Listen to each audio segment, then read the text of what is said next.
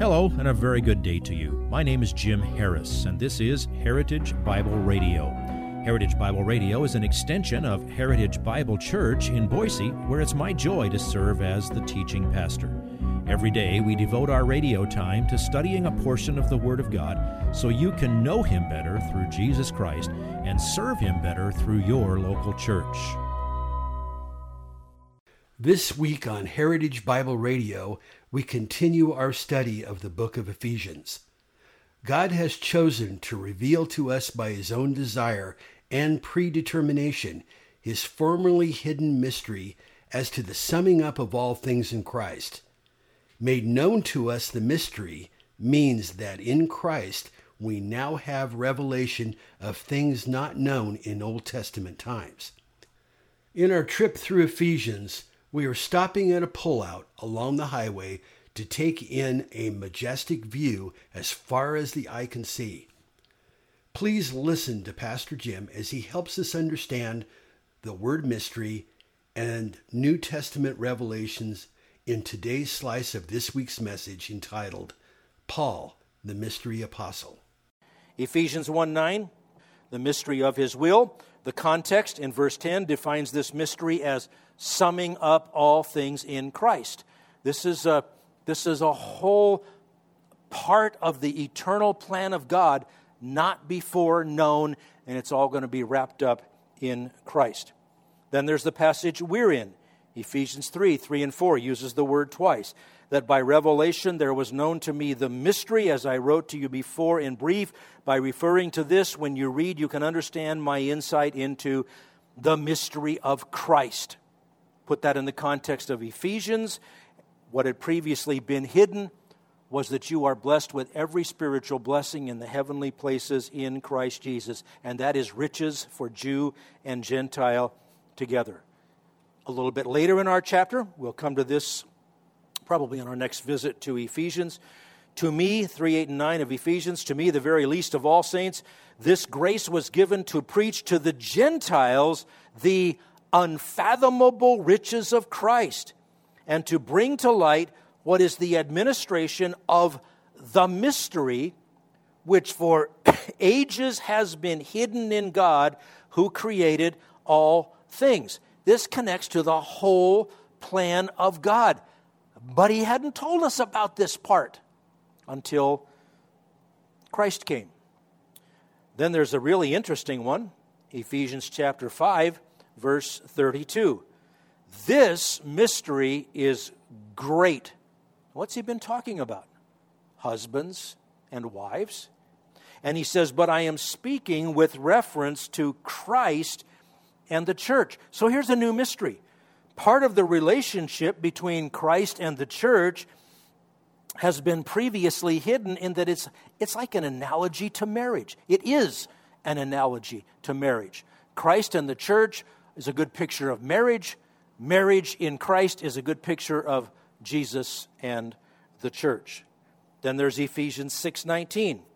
And pray on my behalf that utterance may be given to me in the opening of my mouth to make known with boldness the mystery of the gospel. You see, it's the mystery of Christ. It's the mystery of the gospel. It's the mystery of the rapture. It's the mystery of marriage. It's the mystery of the man of lawlessness. All of these things are part of this. And in context, that refers back to chapter 5, verse 32, that thing about the relationship between husband and wife. Then in the book of Colossians, which, by the way, he wrote in the same time frame as Ephesians from the same jail cell, he says, pray that I might fully carry out the preaching of the word, that is, the mystery, which has been hidden from past ages. This mystery among the Gentiles, which is Christ in you, the hope of glory. In that one, as in 1 Corinthians 2 and others, the mystery is equated with the whole of New Testament revelation. Then there's one in Colossians 2:2, God's mystery, that is Christ Himself. Every New Testament mystery is related to Christ. Then there's Colossians chapter 4, verse 3, pray that I may speak forth the mystery of Christ, for which I also have been imprisoned. That refers back to the use in Colossians chapter 2. Then there's 1 Timothy 3:9. He's talking about people who are qualified leaders in ministry, holding to the mystery of the faith. Now, the faith is a technical term in the New Testament for the sum total of New Testament doctrine. We say, stand firm in the faith. That means don't waffle on doctrine. Then there's 1 Timothy 3:16, which, by the way, relates back to 1 Timothy 3:9. By common confession, great is the mystery of godliness. It's also called the mystery of godliness because how can anybody be godly? We're so ungodly. We would need a godliness that isn't ours, a righteousness that we can't create. That's in Christ. All right, hold your breath. Making the final turn. Here we go. Revelation chapter 1, verse 20. This is Jesus speaking to John. He says, as for the mystery of the 7 stars which you saw in my right hand and the 7 golden lampstands. Now here's an interesting thing. Those had been mentioned a whopping 4 verses earlier. And he says, now I'm going to explain that mystery. This hadn't been known before. The 7 stars are the angels of the 7 churches, and the 7 lampstands are the 7 churches. There, it's Christ's relationship to the church, unknown in the Old Testament times, completely in his grasp, if you will, and now that is revealed. Then there's Revelation 10:7. In the days of the voice of the 7th angel, when he is about to sound, then the mystery of God is finished, as he preached to his servants, the prophets.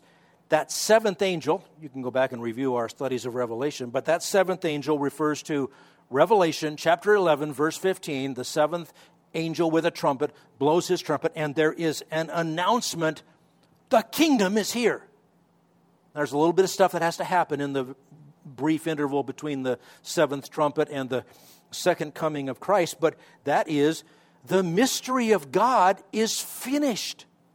So this mystery era of the kingdom has a beginning and it has an end, and now both ends are made known.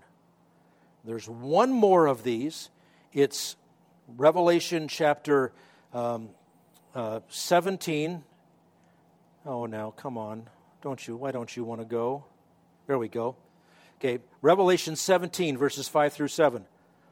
On her forehead a name was written, a mystery, Babylon the Great, the mother of harlots and of the abominations of the earth.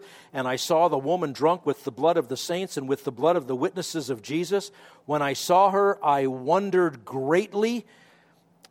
And the angel said to me, why do you wonder? I will tell you the mystery of the woman and of the beast that carries her, which has the 7 heads and the 10 horns.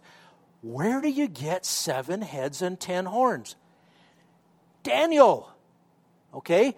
This one relates back to Paul's first use of it in 1 Thessalonians 2:7. This is part of the mystery of lawlessness.